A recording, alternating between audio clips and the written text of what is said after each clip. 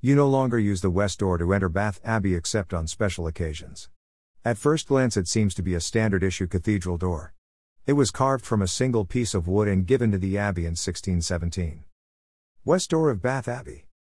The west door of Bath Abbey dates to an interesting point in English history. I think we can thank or blame Anne Boleyn for it. Henry VIII wanted to divorce his first wife Catherine of Aragon so that he could marry Anne, but the Pope was vehemently opposed to the idea. Henry could see only one way round the problem. He would create his own church with himself as head. This also meant he could seize the land and goods belonging to the monasteries and convents.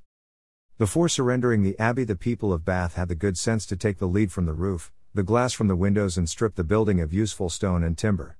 You can often find the remains of Bath Abbey in local buildings. A farm near me has a fine statue of Ceres, the goddess of the harvest, and the area is still known as Sally on the Barn. Eventually the ruined abbey was given to the people of Bath by Anne Boleyn's daughter Elizabeth I as their parish church. The West Door. The West Door was donated by the Bishop of Bath and Wells, the Lord Chief Justice Sir Henry Montague. You can the Montague coat of arms on the door. A verse of Psalm 132 is carved on the door in Latin, which is quite surprising, as one of the complaints about the Catholic Church is that ordinary people could not understand the Latin Mass, and the King James English Bible had recently been published and a copy sent to the important churches. Ecce quam bonum et quam jucundum est, behold how good and pleasing it is. Bath Abbey, West Front.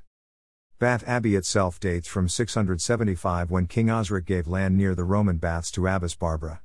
Interestingly, there is a project on at the moment to use the hot mineral water to provide underfloor heating for the abbey. I think the Romans would have approved.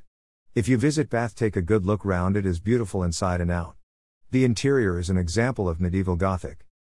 This post will be added to Thursday Doors, a weekly feature where door lovers round the world come together to share pictures of doors and the stories behind them.